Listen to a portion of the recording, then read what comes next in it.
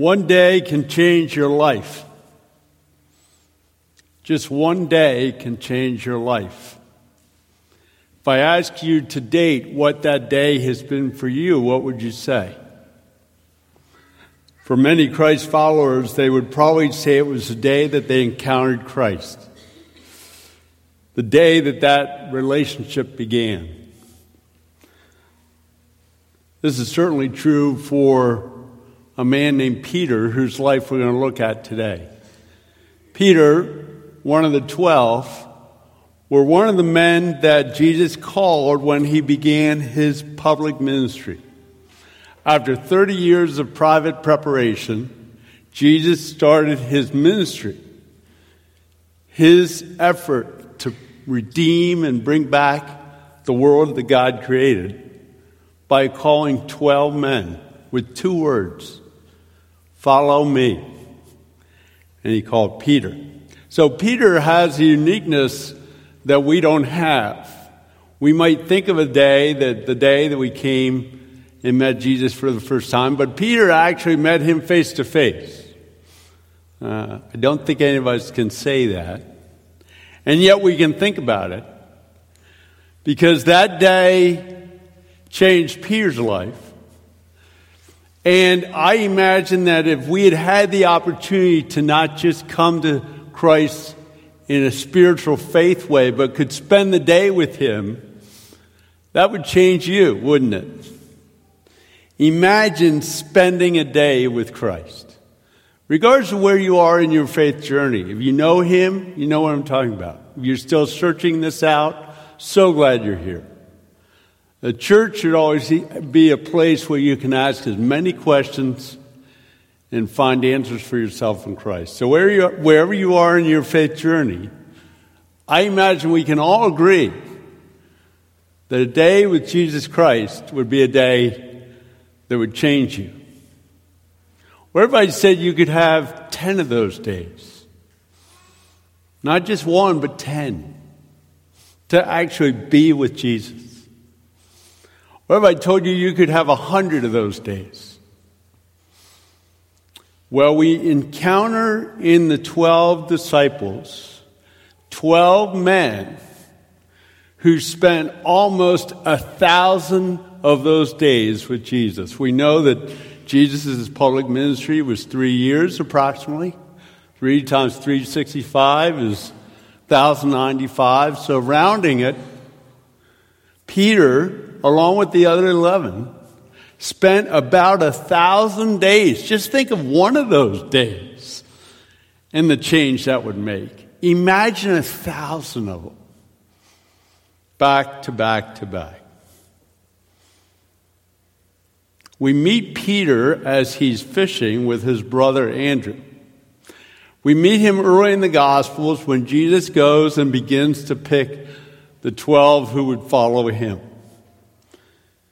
This person who they were about to meet, who they would discover was fully God and fully man, would invite them not just to one of those days, not to 10 or 100, but 1,000 days to move with him, to spend time with him, to see him. So we meet Peter as in all the Gospels where Jesus calls him and calls the other 11, one of which, as I mentioned, was Andrew, Peter's brother. Now, those of you who have siblings, brothers or sisters, have you ever been picked for a team or a play or a trip with your brother or sister? It's an interesting dynamic, especially the older one, and Peter's the older one. And so from this day forward, as Jesus calls Peter to follow him, Peter has his brother with him. Actually, one more set of brothers too. And so for the next 1,000 days, Peter, along with his brother and the other 10, walked with Jesus, talked with Jesus, ate with him, rested with him, watched him, learned from him, absorbing And ultimately, when the time came, confessing with his mouth that Jesus was the Son of God, the living God, fully man, who put on flesh like we put on clothes, who left his place in heaven with his Father and entered our humanity and came to us as a man, fully God. And while it's affected all of us and affected the world, these 12, for 1,000 days, got to be with him. Imagine that. These are the only 12 men who had that vantage point. If we ask any of them, especially Peter, which day stood out, like which day, if you had to pick a day, which day would it have been? Some you would have thought might have said, well, the first day he called me. Peter might have said that. But we'll find out that there was one day towards the end that was probably the one that changed Peter forever.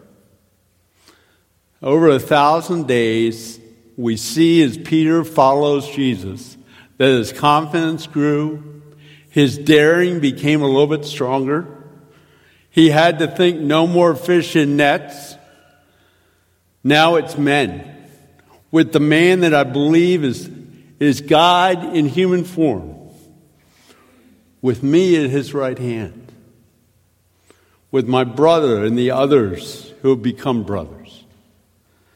How each of these days, these 1,000 days, must have changed Peter. Bit for the good, bit for the worse. A true loyalty mixed in with a bit of human bravado. We see that in Peter as he interacts with the 12 and Jesus. A humility of a tradesman turned into potentially a mover and shaker in a new kingdom that's to come. A human who's measuring his worth and place against the other men, but is following the man. It had to be a bit confusing at times. And yet, when Jesus asked the 12, who do people say that I am? It was Peter who spoke up. They all answered, but he said, I know. Jesus, I know who you are. You're the Son of God. And so this Peter saw Jesus in a way that, well, only about 11 others did. Over this 1,000 days. And yet one day came, one day out of so many good days, one day that for Peter, he had to then think, this changed everything. One day that Peter would regret. He would probably regret it time after time after time. A day that would haunt him in so many ways. One day, after all these many days, that he would want to take back. A day that Jesus had actually predicted would happen before it happened. A day that may have seemed to Peter to cancel out all the other days. Let's read about it in Matthew 26. We start reading in verse 32, 31. On the way, Jesus told them, tonight all of you will desert me. But after I've been raised from the dead, I will go ahead of you to Galilee and meet you there. Peter declared, notice, of all of them, Peter says, even if everyone else deserts you, I will never desert you. Jesus replied, I tell you the truth, Peter, this very night, before the rooster crows, you will deny me 3 times that you ever knew me. No, Peter. No, he insists. Even if I have to die with you, I will never deny you. And all the other disciples vowed the same. Then the people who arrested Jesus led him to the home of Caiaphas, who was the high priest, where the teachers of the religious law and the elders gathered. Meanwhile, notice, Peter followed him at a distance and came to the high priest's courtyard. He went in and sat with the guards and waited to see how it would all end. Peter was still sitting outside the courtyard when a servant girl came over and said to him, "You were one of those with Jesus, the Galilean." But Peter denied it in front of everyone. "I don't know what you're talking about," he said. Later, outside the gate, another servant girl noticed him and said to those standing around, This man was with Jesus the Nazarene." Again, Peter denied it. This time with an oath. With an oath. "I don't know the man," he said. A little later, some of the other bystanders came over to Peter and said, "You must have been one of them. We can tell by your Galilean accent." Peter swore, "A curse on me if I'm lying." Listen to those words. "A curse on me if I'm lying. I don't know this man." And immediately the rooster crowed. Suddenly, Jesus' words flashed through Peter's mind. "Before the rooster crows, you will deny 3 times that you ever knew me." And he went away weeping bitterly.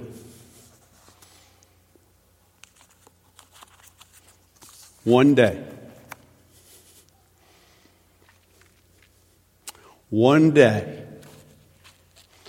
one couple hours, one place. What happened here? How does a man, let's just be honest. My faith is where my faith is. But I have always thought to myself that if I could have physically been with Jesus, it would be that much stronger. It would be at a point that I think it would be so strong. There would be the kind of faith that I really wished I always had. There would be it would be solid. It would be permanent. It still would be a faith, but it would have a reality to it. I've always imagined that was true with these 12. And so how's this man come to this place after thousands of days, after 1,000 days, close to it, and deny that he even knew Jesus? What happened? Well, I think many times when we read this text, we see the plan of God. Just like if we read about Judas, we see God's hand and we know that he's orchestrating the events exactly as he predicted and planned them.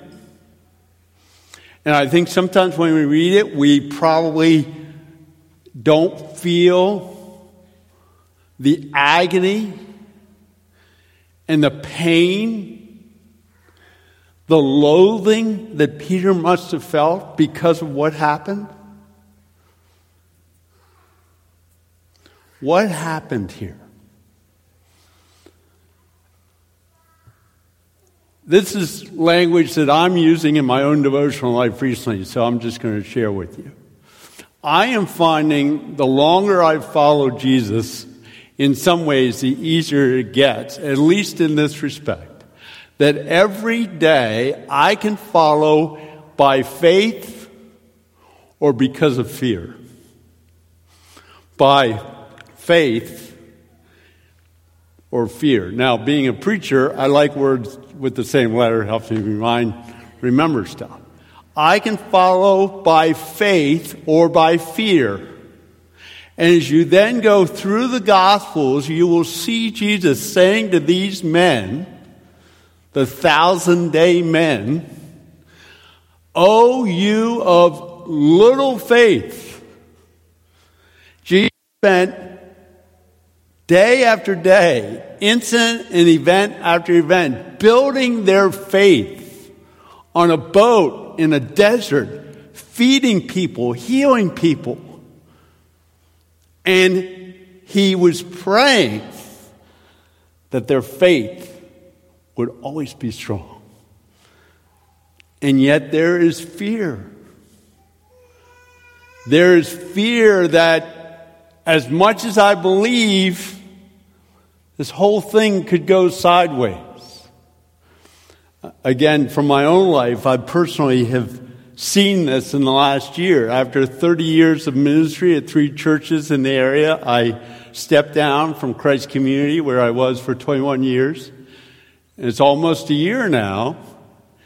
And every day, as I re-enter the business world, go back to a business that I started years ago with friends in real estate, as I go back to that, every day I can feel in the morning, am I going to walk through this day by faith, or am I going to be overwhelmed by fear? It's like Peter in this courtyard, as things are happening, fear took over. You know, he could have been strategic in some sense of trying to be there and being ready like he was in the garden. But fear took over. And that's, I got to be honest with you, maybe you can relate to this. There are days when I feel like I have a bunch of fears. And I have my faith. And so for me, this passage has been working on my heart, because it's also true that like Peter in the courtyard, we tend to respond and get thrown off by the things that see and that are right there. A servant girl, another one, a group. We respond out of fear to circumstance versus being secure and feeling significant that the God who came for 1,000 days on this earth, though you could know him, has you. He's got you if you trusted in him. And I suppose that in this place, at this time, fear won out in Peter. And he just couldn't say who he had known for 1,000 days. He just couldn't do it. And so maybe this draws you in. And here now we come to one of my favorite parts of Scripture. John 21. Because in the Gospels, after Peter's denial, we really don't see him in a significant way until John 21. The last chapter of John's book, you would think, okay, maybe this is Peter's last chapter. Turns out to be a new beginning. In fact, I believe that if we talk to Peter, what we're about to read is actually, potentially, the day that changed him forever. So let's read it, a little bit of it. After all these days of being with Christ, Peter comes, and in verse 3 of chapter 21 of John, he says, several of the disciples were there, Simon Peter, Thomas, Nathaniel, sons of Zebedee, and 2 other disciples. Peter, who's gone through this ordeal, this day of denial, says in John 21, what does he say? I'm going fishing. I'm going fishing. We're going to learn in this passage that there are at least 5 lessons of how God restores us when we fall and fail. The first one is that God, if we can go back one, there you go. Failure often drives us back to the last thing we did well. Have you had a I am going fishing moment? Have you gone through a period of something that was so awful, or something that you felt like you blew it so much that you just are resigned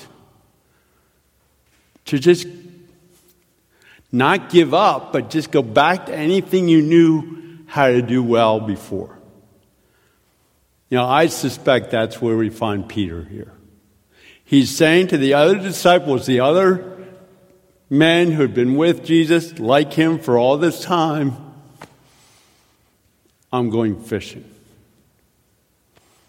It may have felt to him in his heart it's all he had left. I still have to survive. I still have to eat. Of all the days of his life, Peter had apparently resigned himself to the fact that he was back to fishing for fish. Even though he'd been promised something else, even though he expected something else, he was actually now catching or going to try to catch fish again.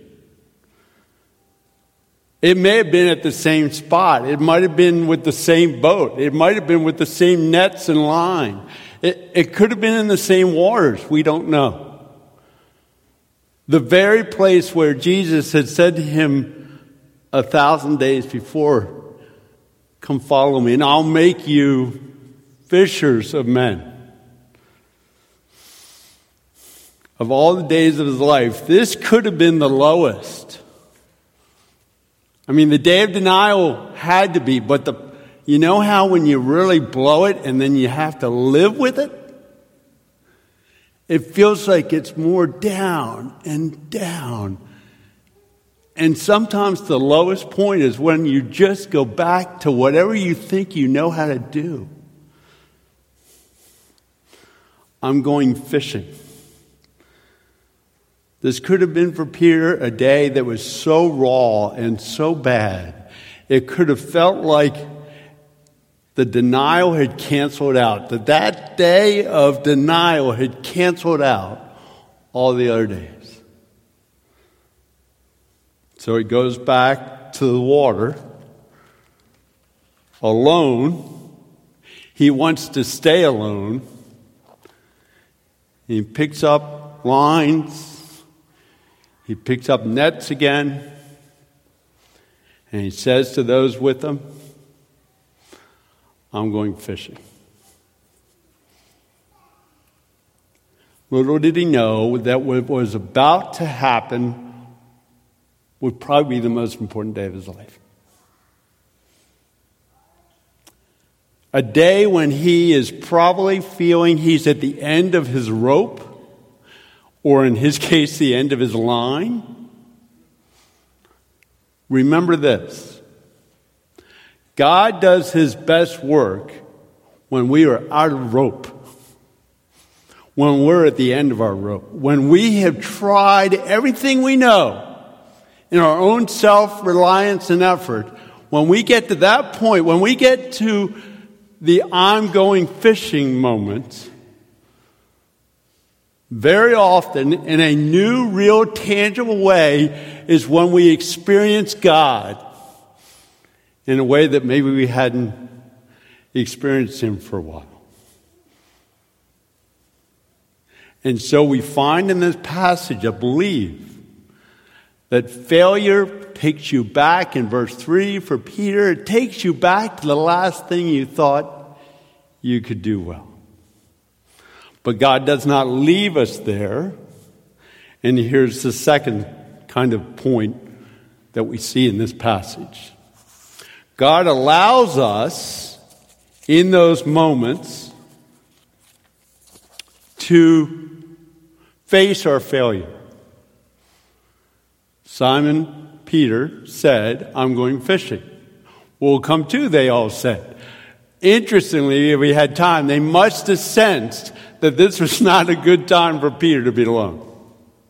We'll go with you. So they went out in the boat, and guess what? Didn't catch a thing. Can't even fish anymore. I can't even fish anymore.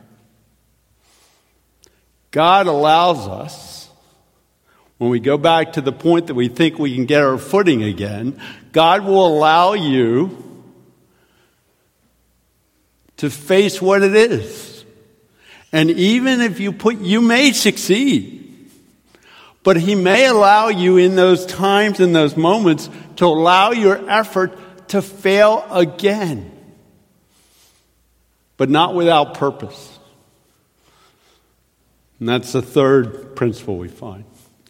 God meets us at the very point of our failure. Please hang on to this chapter. This is such a great chapter. Verse 4, at dawn, now get the picture. Peter is out fishing all night. Caught nothing. And Jesus, God meets us at the point of our failure. Jesus is on the beach. Verse 4, at dawn, Jesus was standing on the beach, but the disciples couldn't see who it was. He called out, I love Jesus. Gotta love this. He called out, men, have you caught any fish? Moment, does Jesus know whether they've caught fish or not? Sure He does. Why the question? Hey, men, have you caught anything? And they have to reply. And Peter has to say, no. God will allow you to come to a place of realizing that you just can't do this by yourself. And then if you trusted in Christ, both Old and New Testament and every gospel and every letter gives you this promise. At those moments, God speaking, at those moments, I am right here with you. I am right here. I'm right on the beach. I don't care where you go. I don't care what water you go out in. I will be right here on the beach. And God allows failure to reconsider where we are and what needs to happen. So we very often go back to the thing when we failed that we feel like we can still do. We will find that we are allowed to face that failure. And whatever it is, what is it, maybe? Did you fail in a project? Did you fail in a relationship? Did you fail in an academic or school setting? Did you fail in a team? Is there something that you just did a Peter? And it's at that point that Jesus comes and meets you there and does not leave you there. Let's keep reading. Because God always, when He meets you in those times, you know what He does? He wants, if you allow Him, He wants to return you to His presence. Isn't that cool? He wants to return you to His presence. He wants you back where you were before. Because no matter what the failure, no matter what the context, no matter what the place or country, What is true is that our life is everything it should be if we are in His presence. And so you'll notice in the rest of the passage, Jesus doesn't rifle off a bunch of do's and don'ts to Peter. He doesn't, give him a list and 1, 2, 3. All he needs Peter to do is to be with him again. And if you're at a bad place right now, what God most wants for you, even if you don't fully know Him yet, is to just be with Him. So Jesus said, I love this part too, such a great passage. Verse 6, Jesus said, throw out your nets on the right side of the boat and you'll get some. So they did, and they couldn't haul in because of nets, because there were so many in the fish. Now, this, again, do the fish know the right side of the boat from the left side of the boat? I don't do fish, so I don't know. Obviously, Jesus knew what He was doing because there were fish here. And suddenly, this had to have triggered some things for them. Because, verse 7, the disciple that Jesus loved, said to Peter, notice, it's the Lord. In typical Peter fashion, he heard it was the Lord. He put his tunic on, because they were pared down for work. So he's putting clothes on. He jumps in the water, and he starts to head to shore. Forget the boat, I'm off, right? And Jesus, I would have loved to have been with Jesus now, because this is like so Peter. Don't just bring the boat in, just come to me. Keep reading. The others stayed with the boat, because the boat's going to go wet. And they pulled the loaded nets to the shore, for they were only about 100 yards out. So we know Peter could swim at least 100 yards. When they got there, they found breakfast waiting for them, fish cooking over a charcoal fire and some bread. Bring some of the fish you caught, Jesus said. So Simon Peter went aboard and dragged the nets. There were 153 large fish, and yet the nets did not break. Now, 2 quick things. I shouldn't take the time, but I'm going to. Apparently, there's a capacity for these nets around 150 to 155. Because they clearly thought they should have broke by then. And, interestingly, I've always wanted to know which of the guys had to count the fish. Can you imagine that? 46, 47, 48. Somebody said something. Oh, you got to start over again, right? I love that part. Love Scripture. You got to love Scripture. But here's what's happening.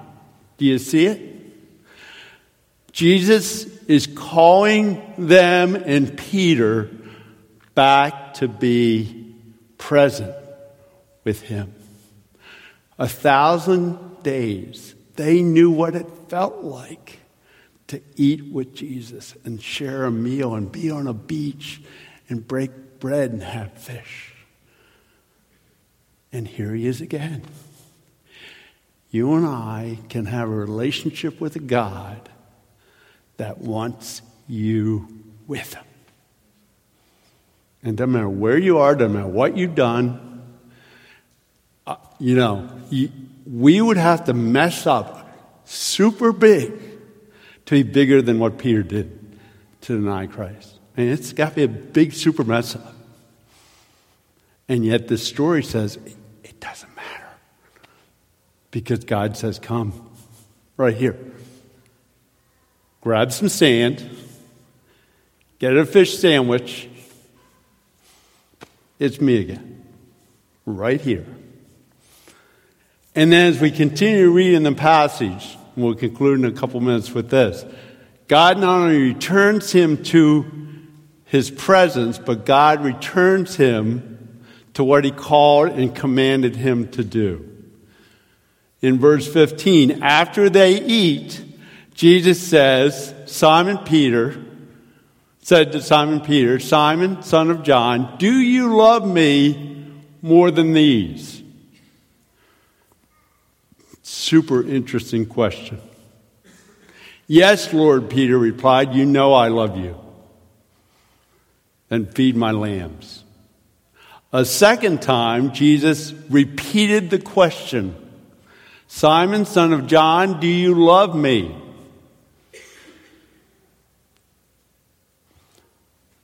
Next one. And then Peter was hurt that Jesus asked the question this another time. Oh, maybe I missed one. Did I miss one? My bad. Are we good? You want to go back? There you go. Jesus repeated the question, "Simon, son of John, do you love me?" "Yes, Lord." You know, first one. Second one, "Do you love me?"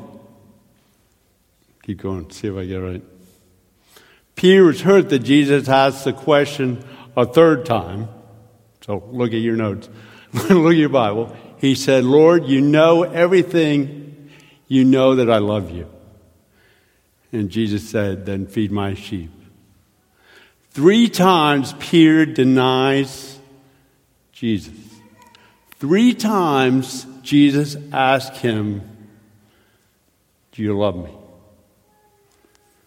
In places where we have failed, we will find our human way back to wherever we think we can stand. And God will allow you to go there. He will allow you to maybe even not catch anything. But He will show up. He was there all along, and by His Spirit, He will prompt you to come back into His presence, to enjoy His fellowship, to enjoy communing and being with Him again. And through that, He will work in your life through His Spirit to ask the things that He needs to ask so that you can be restored to the things He calls you and commands you to do. So here's my soapbox today. After all this being said, here's my soapbox. No matter what you have done, no matter where you have been, God wants you with Him. He will restore you to a thing that He calls you to, which will make your life incredible. It will be a life of incredible days, doing incredible things, not by human standard, but by the standard of our Lord and Savior, who will do His work through you. What a great place to be. I don't know that Peter had grandkids, but if he did, I suspect that of all the days, the one that he might have talked about and remembered the most was on this beach in this last chapter, which proved not to be his last chapter. And it's a reminder that no matter where you are or feel like you are, it's not a last chapter. One day with Jesus. How about 10 days with Jesus? How about 100 or 1,000? How about every single day of your life you can be with Jesus? That's how He set it up. He went and sent His Spirit in my heart and yours. So every day you can be with Him. Let's pray. We're going to pray and invite the band to come back up, and we'll continue our worship. Father God, I can only trust that this is your soapbox. It's been my prayer this week, that this would be your soapbox, not mine. What would you stand on a soapbox to say? What have you said to us in Scripture, standing on a soapbox? What you said is this, that we have fallen, that we have failed, that we have sinned. We have separated ourselves from you because of our behavior, our thoughts, our lack of faith. And yet you say to us, I'm on the beach of your life. Come with me. Enjoy my presence again. Trust in Jesus and believe on him that on the cross he forgave everything that separates you from God. Believe that. Say that as a prayer if you've never done it before. And know that every single day is a day with God. Father, we thank you that you're incredible, that we can love you, and we can spend every day of our lives with you. In Jesus' name, amen.